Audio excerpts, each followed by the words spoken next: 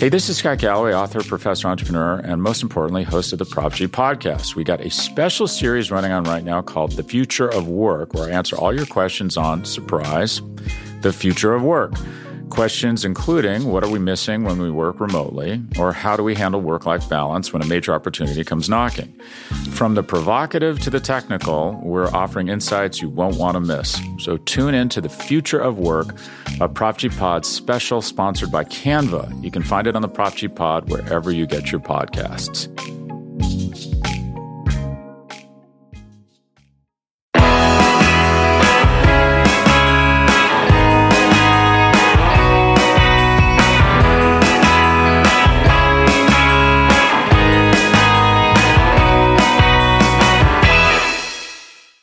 Hey everyone, how's it going? It's Anthony Cosenza with the Orange and Black Insider Bengals podcast. We are coming at you as promised on this Friday live here on CincyJungle.com, on CincyJungle.com's Facebook page, and on our Orange and Black Insider YouTube channel. I know it's kind of a weird time for some of you. We thought on this Friday we'd catch those of you on the Eastern time zone, which probably is the majority of Bengals fans. We thought we'd catch you maybe on your lunch break or something like that. So we've got already a lot of questions that came our way over the past handful of days. So we're going to get to some of those.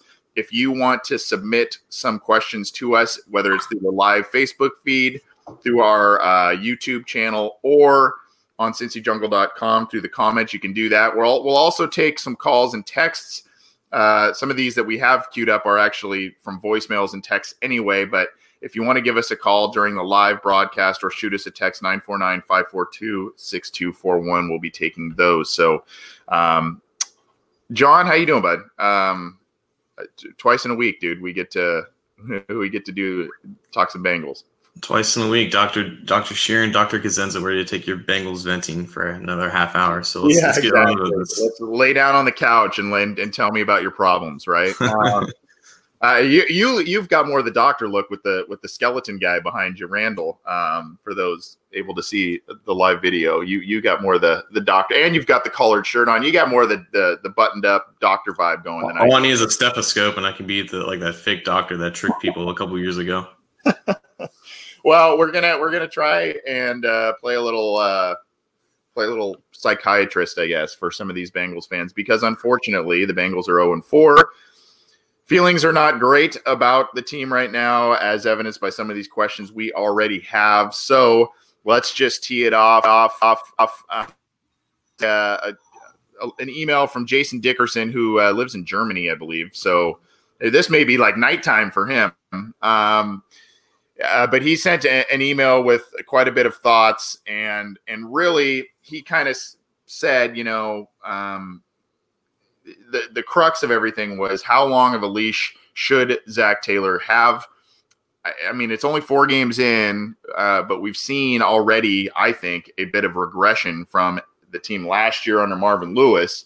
Granted, the injuries are there and whatever, but, he kind of says 3 years, that's kind of the standard, I guess, especially with quarterbacks and coaches to get a proper evaluation. But I don't know if that's what the leash is. What do you think on Zach Taylor on that one?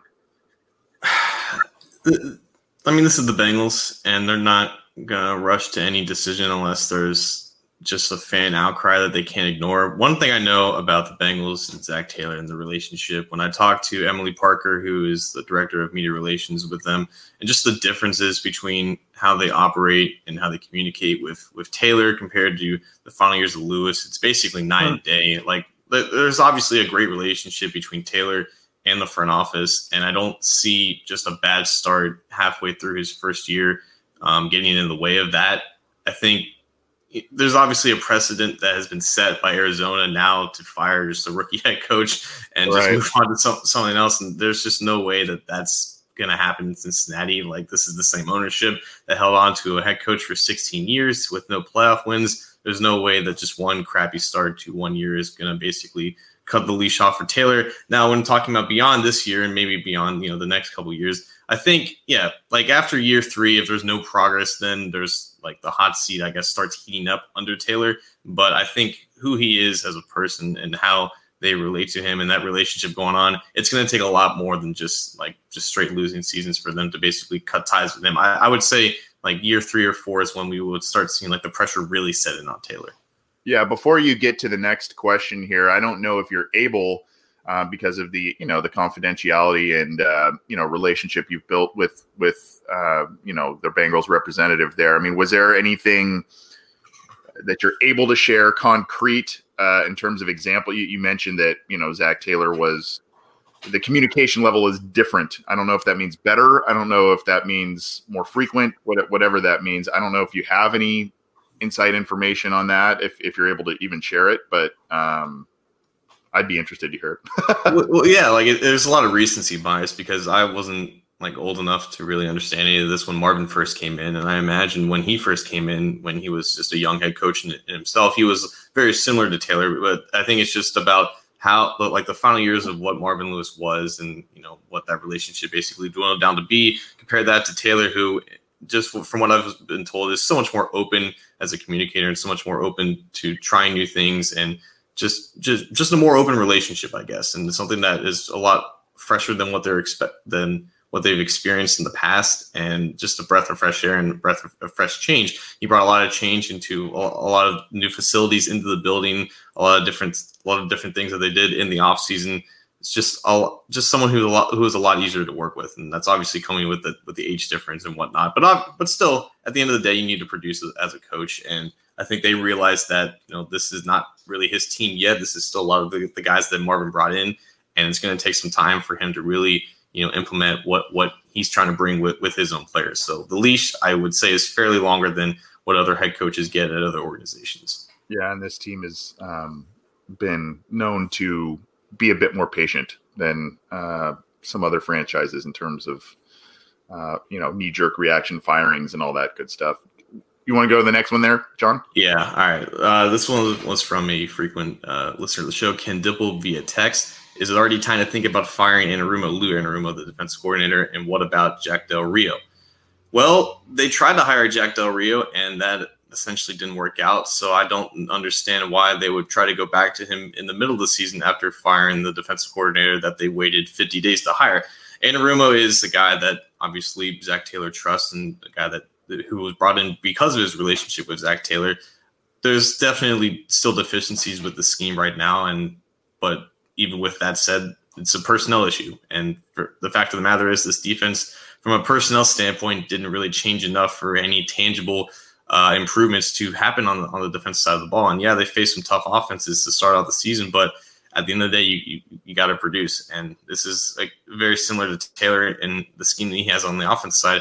Anarumo's got to bring in his guys on the defensive side of the ball. And there's just not been enough positive roster turnover to see any real change. And yeah, there was improvement last year when they moved on from Terrell Austin to Marvin Lewis. And I think that's because, Marvin has been here longer and those were his guys and he was more comfortable and fitting those guys to where they succeed.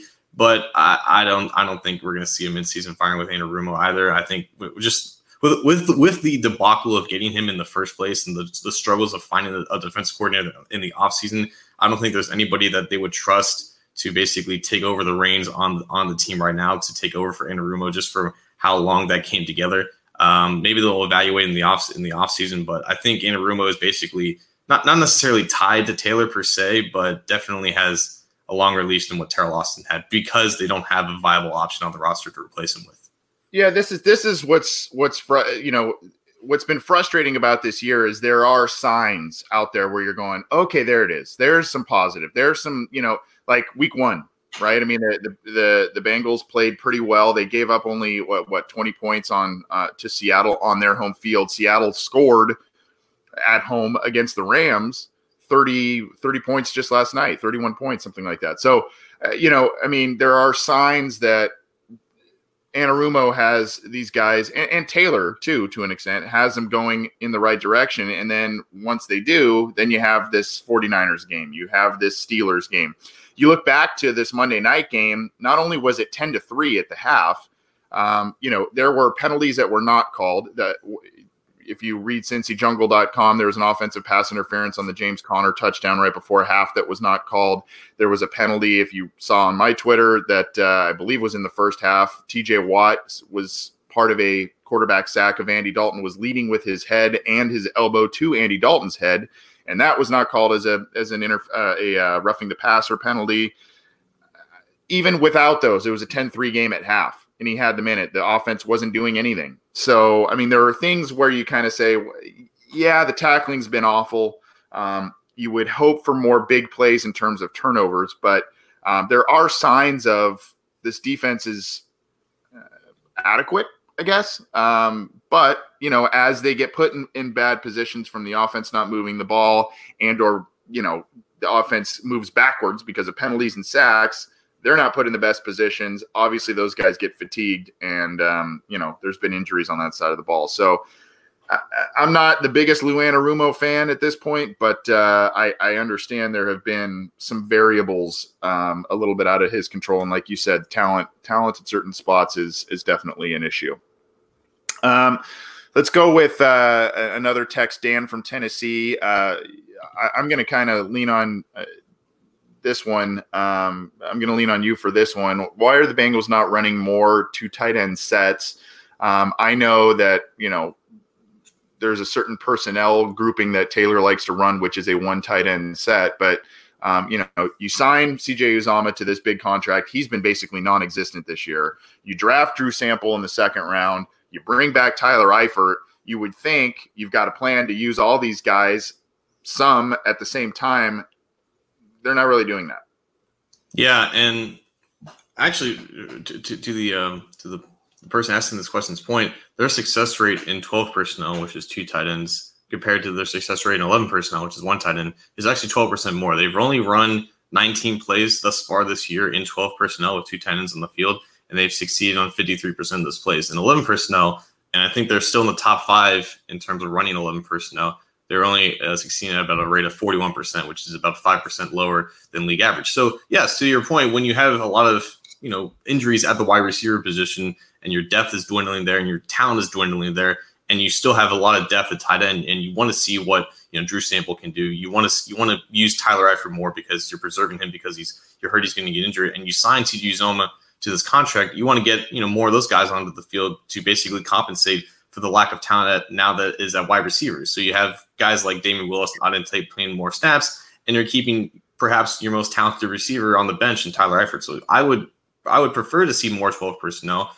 And this is something that Taylor told me and a couple other guys this offseason when we interviewed him. You know, 11 personnel is really about what they use with the tight end, and 12 personnel is really about what they use with the tight end. There's ways you can get creative with that. So with your 11 personnel sets, you have, you know, 3 wide receivers and 1 inline tight end, but you can create 11 personnel opportunities with 12 personnel. You can use your tight ends in the slot, one of them in the slot, one of them out in the inline position, maybe one guy out wide. You can get more creative with the personnel that you have. And when you're more successful using 2 tight ends, I think that it would be smart to use more of that going forward. And also, you know, maybe you keep one of them in for pass blocking, and hopefully not CJ Uzomah because he's one of the worst pass blocking tight ends in the NFL right now. But anything you can do to help the pass protection, and any way you can get more creative with the talent that you have, I would be all for that. So I would definitely sanction that movement right there. Hey, this is Scott Galloway, author, professor, entrepreneur, and most importantly, host of the Prop G podcast. We got a special series running on right now called The Future of Work, where I answer all your questions on, surprise, the future of work. Questions including, what are we missing when we work remotely? Or how do we handle work-life balance when a major opportunity comes knocking? From the provocative to the technical, we're offering insights you won't want to miss. So tune in to The Future of Work, a Prop G Pod special sponsored by Canva. You can find it on the Prop G Pod wherever you get your podcasts.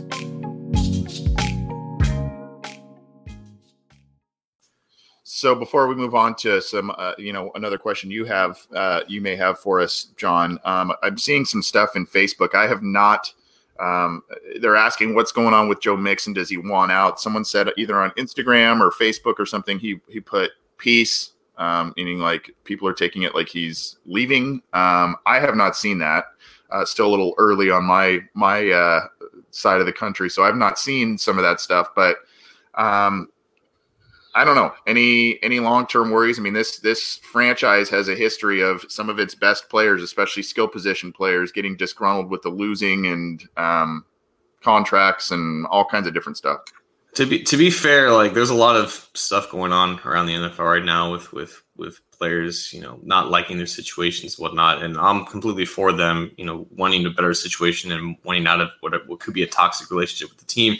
We don't really see that much often with the Bengals. And we haven't seen that with Joe Mixon yet in terms of his words with the media. He's been taking full responsibility for the lack of success in the run game. And I believe the tweet that's being referenced here is he just put up the deuces sign, and that was it. I think he put it on his Instagram story too. And I don't know if you've ever seen like athletes just post like the eye emoji, and like whenever there's like a trade rumor going on, and I think 90% of the time it's basically to troll us, and 10% of the time there's any weight to it. With that, I'd always take it with a grain of salt, and nothing that I've seen or heard from Mixon up to this point would indicate that he's the type of guy that would hash out those emotions on social media like that, even though he's been a proponent and urging the Bengals to do things over social media. But I think until we see something more concrete, there's nothing really to worry about with that. Yeah. And I mean, if you've heard interviews and seen him on the, I remember last year, the Falcons game when AJ Green caught that game winning touchdown, he just had a knee procedure done. He's sprinting down the sideline and celebrating with AJ. And obviously when he expressed some frustration this year when the fans were booing, and he also said, I haven't been doing holding up my end of the bargain, but I think we all know that's primarily an offensive line issue. What else you got for us, John? Let's see here. We got Chris W. in the live comment section basically asking about Wren. What is Wren doing? Is Wren a bust, or is he just going to take him a while? You were a big Wren fan coming out of the draft. I know he was one of your favorite picks, but for him being 23 years old, for him being as great of an athlete he's still a raw player. And yeah, he is going to take some time. And unfortunately for him, well, this is kind of a two-way street here, because the Bengals have been obviously playing a lot more 5-2 or 3-4, if you want to say, base sets to basically stop the run and account for the lack of linebacker depth. And with that, Wren has been playing a lot of what is known as the 3-4 defensive end, like a 5 technique, basically a B-gap player, and basically 2-gapping as a run defender. And because of the lack of depth that they now have at defensive end, he's been playing also more on the edge, more than so in inside. So I think right now he's just kind of playing out of position a little bit. And for a player that still really doesn't know how to use his hands and maybe still being lost on some assignments, it's basically a snowball effect of bad things going against him. And his snaps have increased because, they haven't had Kerry Wynn, they haven't had Ryan Glasgow, they haven't had Carl Lawson for the past couple of weeks. So we've seen more Wren. And unfortunately, he's been getting exposed a lot of times in run defense. He's made some good plays, but the bad plays have outweighed the good ones. And, he just doesn't really know what to do yet. And I would prefer drafting guys who do have a sense of what they know what to do with their hands and do have a sense of what they know what to do on the football field. But he was always going to take some time, and you would like to see those mistakes, as early as possible to get him out of the way. But he's just not exactly ready yet to be a dominant player that his athleticism says that he can be. Yeah, and, the hope is he's a project player that turns into a stud. The worry is that he's an athlete and not a football player, right? And he can't develop these skills. So, it's still very, very early for him. But,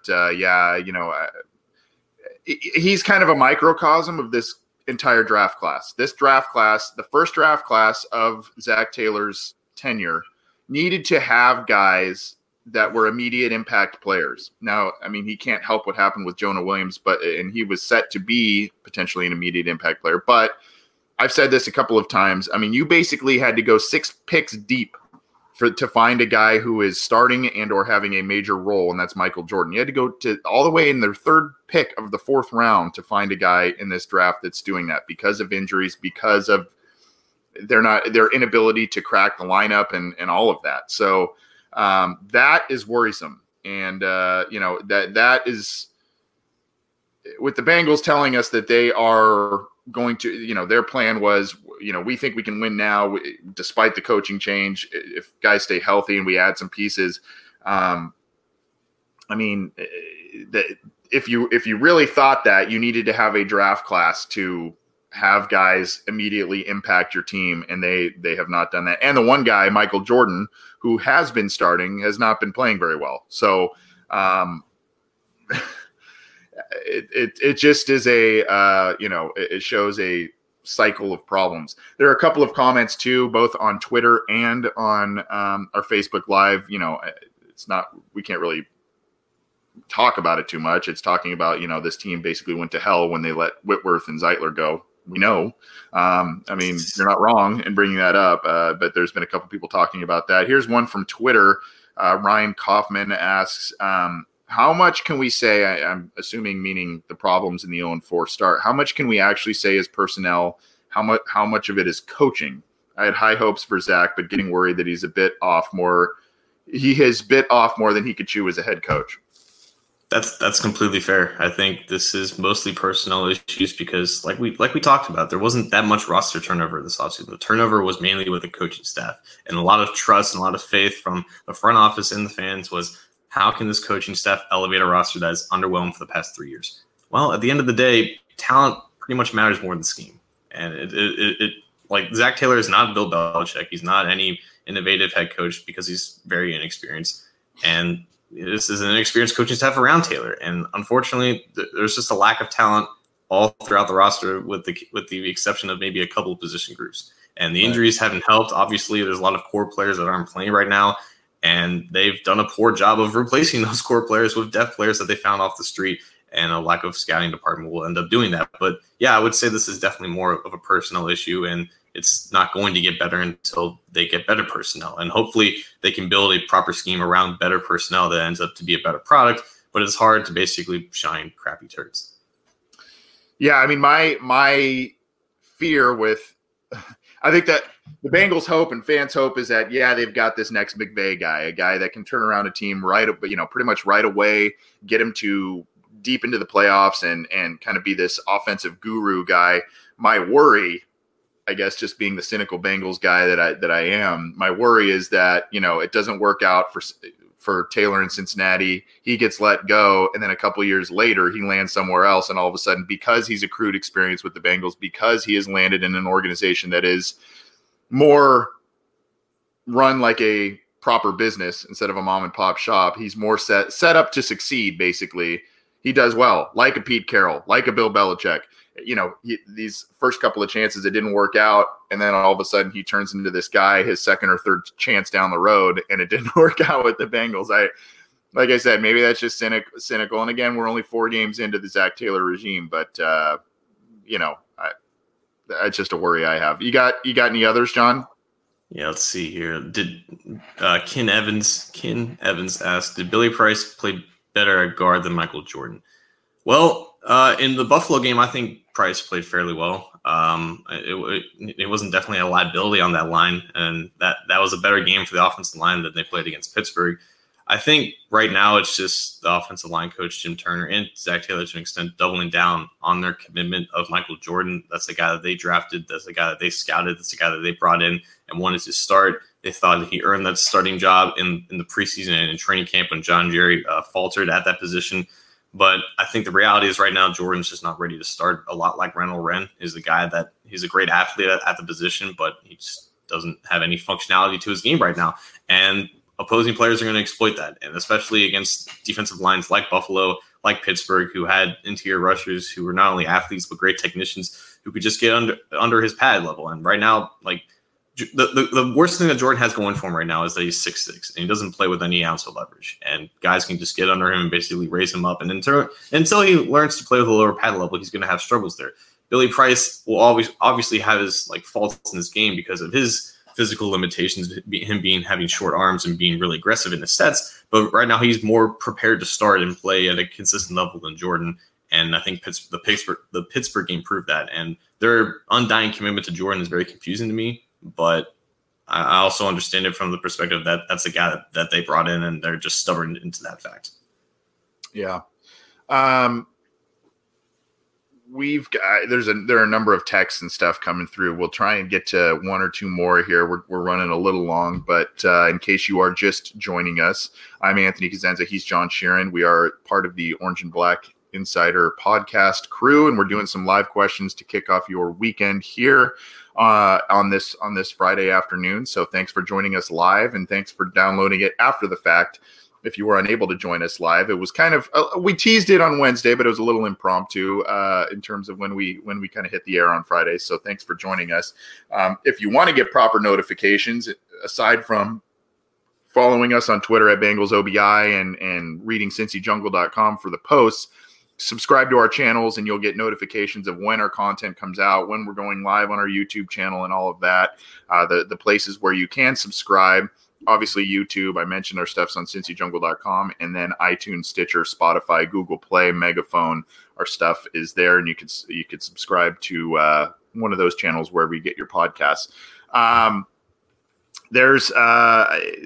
There have been a couple of different text messages coming our way, John. One is, unfortunately, we kind of addressed this a little bit with the Zach Taylor and coaching. I just wanted to acknowledge Danny from London is listening, so that's pretty cool. We've got someone across the pond. Hope Danny's going to that game, the Bengals-Rams game, because it's not in Los Angeles, so I'm not going. It's a weekly thing. Yeah, there was one here. Saw a poll on Twitter. If the Bengals were sitting at number 1 and the Dolphins want to move up to take Tua, would you take their 2 top 10 picks and Josh Rosen? Also, keep up the good work. So two top 10 picks and Josh Rosen for the number 1. If the Bengals were to have the number 1 pick, would you do that? I have no idea. I don't know 10 players in this next draft class that they could pick. I'll just say this right now. Like for the next however many months before we actually know who's in this draft class, besides like Chase Young and like Jerry Jeudy, the wide receiver from Alabama, if the Bengals are drafting in the top 5, it's mainly because their quarterback play has been shoddy. And if there is a quarterback worthy of that pick, not just a Christian Ponder, not just a Blaine Gabbert, a guy who just gets overhyped and is projected to go there, if there is a quarterback who is deserving of a top 5 pick and the Bengals are in the top 5, I would suggest the Bengals take that quarterback. I don't know for a fact that there are going to be enough quarterbacks for them to take if they don't get to the first overall pick. I don't know if there's enough generational talent for them to pass on a quarterback and take 2 other players in the top 10. But if they have the opportunity to get the franchise quarterback who's worthy of that pick, I would advise them to take that. At this point, I'm not 100% sure right now because it's the 4th of October and there's so much more college football to be played. But as of right now, that's where I'm going to stand, and that's the statement I'm going to have for the next about 4 months. Yeah, I mean, it's difficult not only because we don't have the crystal ball, but it's difficult because you go back to the Ricky Williams trade that the Bengals did not make. And then they drafted who they wanted as their quarterback, and that whole thing just set this franchise back for years. So you look at that, and you can kind of, weigh the options there. I like Justin Herbert more than Tua. So, I mean, I guess if you're able to move back and still get Herbert while the Dolphins may take Tua or something like that, then I would do that. I mean, both seem very promising. I just think that Herbert does more with less around him in terms of talent than Tua does, because Alabama's Alabama. But there are people who think Tua is much better than Herbert, and I understand that too. So,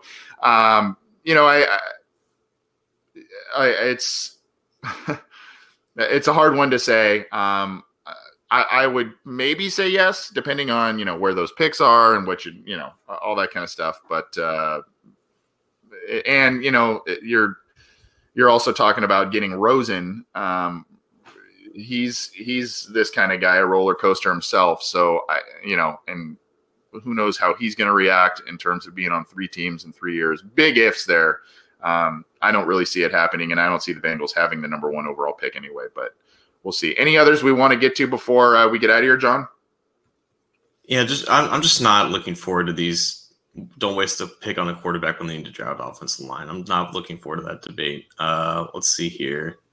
Why is Andre Smith here? Because they have 2 scouts, and they knew Andre Smith's name, and they didn't want to sign Donald Penn because they haven't worked with Donald Penn before. A lot of familiarity, a lot of that going on in the Bengals scouting report. Anything else? No, that just about does it. Yeah. Yeah, I mean, there are plenty others that there was a long one too, a really well thought out. Fortunately, it was a little long to get to on the air, but it was from Todd in Scranton, PA. Todd in Scranton. Long. We'll maybe try and get that on the next episode or something. He's obviously a fan of The Office, but he's deep in Pittsburgh, in Steelers territory, he said, and he's a Bengals fan. So I don't envy him on that front. But thanks, everybody, for tuning in. Thank you for submitting all of your questions. We tried to get as many as we could on the different platforms we're juggling and simulcasting on. Appreciate you joining us. Enjoy your weekend. Be sure to subscribe to our channels, YouTube, Spotify, Stitcher, iTunes, Google Play, Megaphone, all that good stuff. Keep it to cincyjungle.com for all of the breaking news, opinions, analysis, injury news, all that good stuff. And, of course, we'll be back on Sunday for post-game reactions as the Bengals take on the Cardinals to see who gets their first win. Yay, in Week 5. Thanks, John. Have a good weekend, bud. You too, man. All right.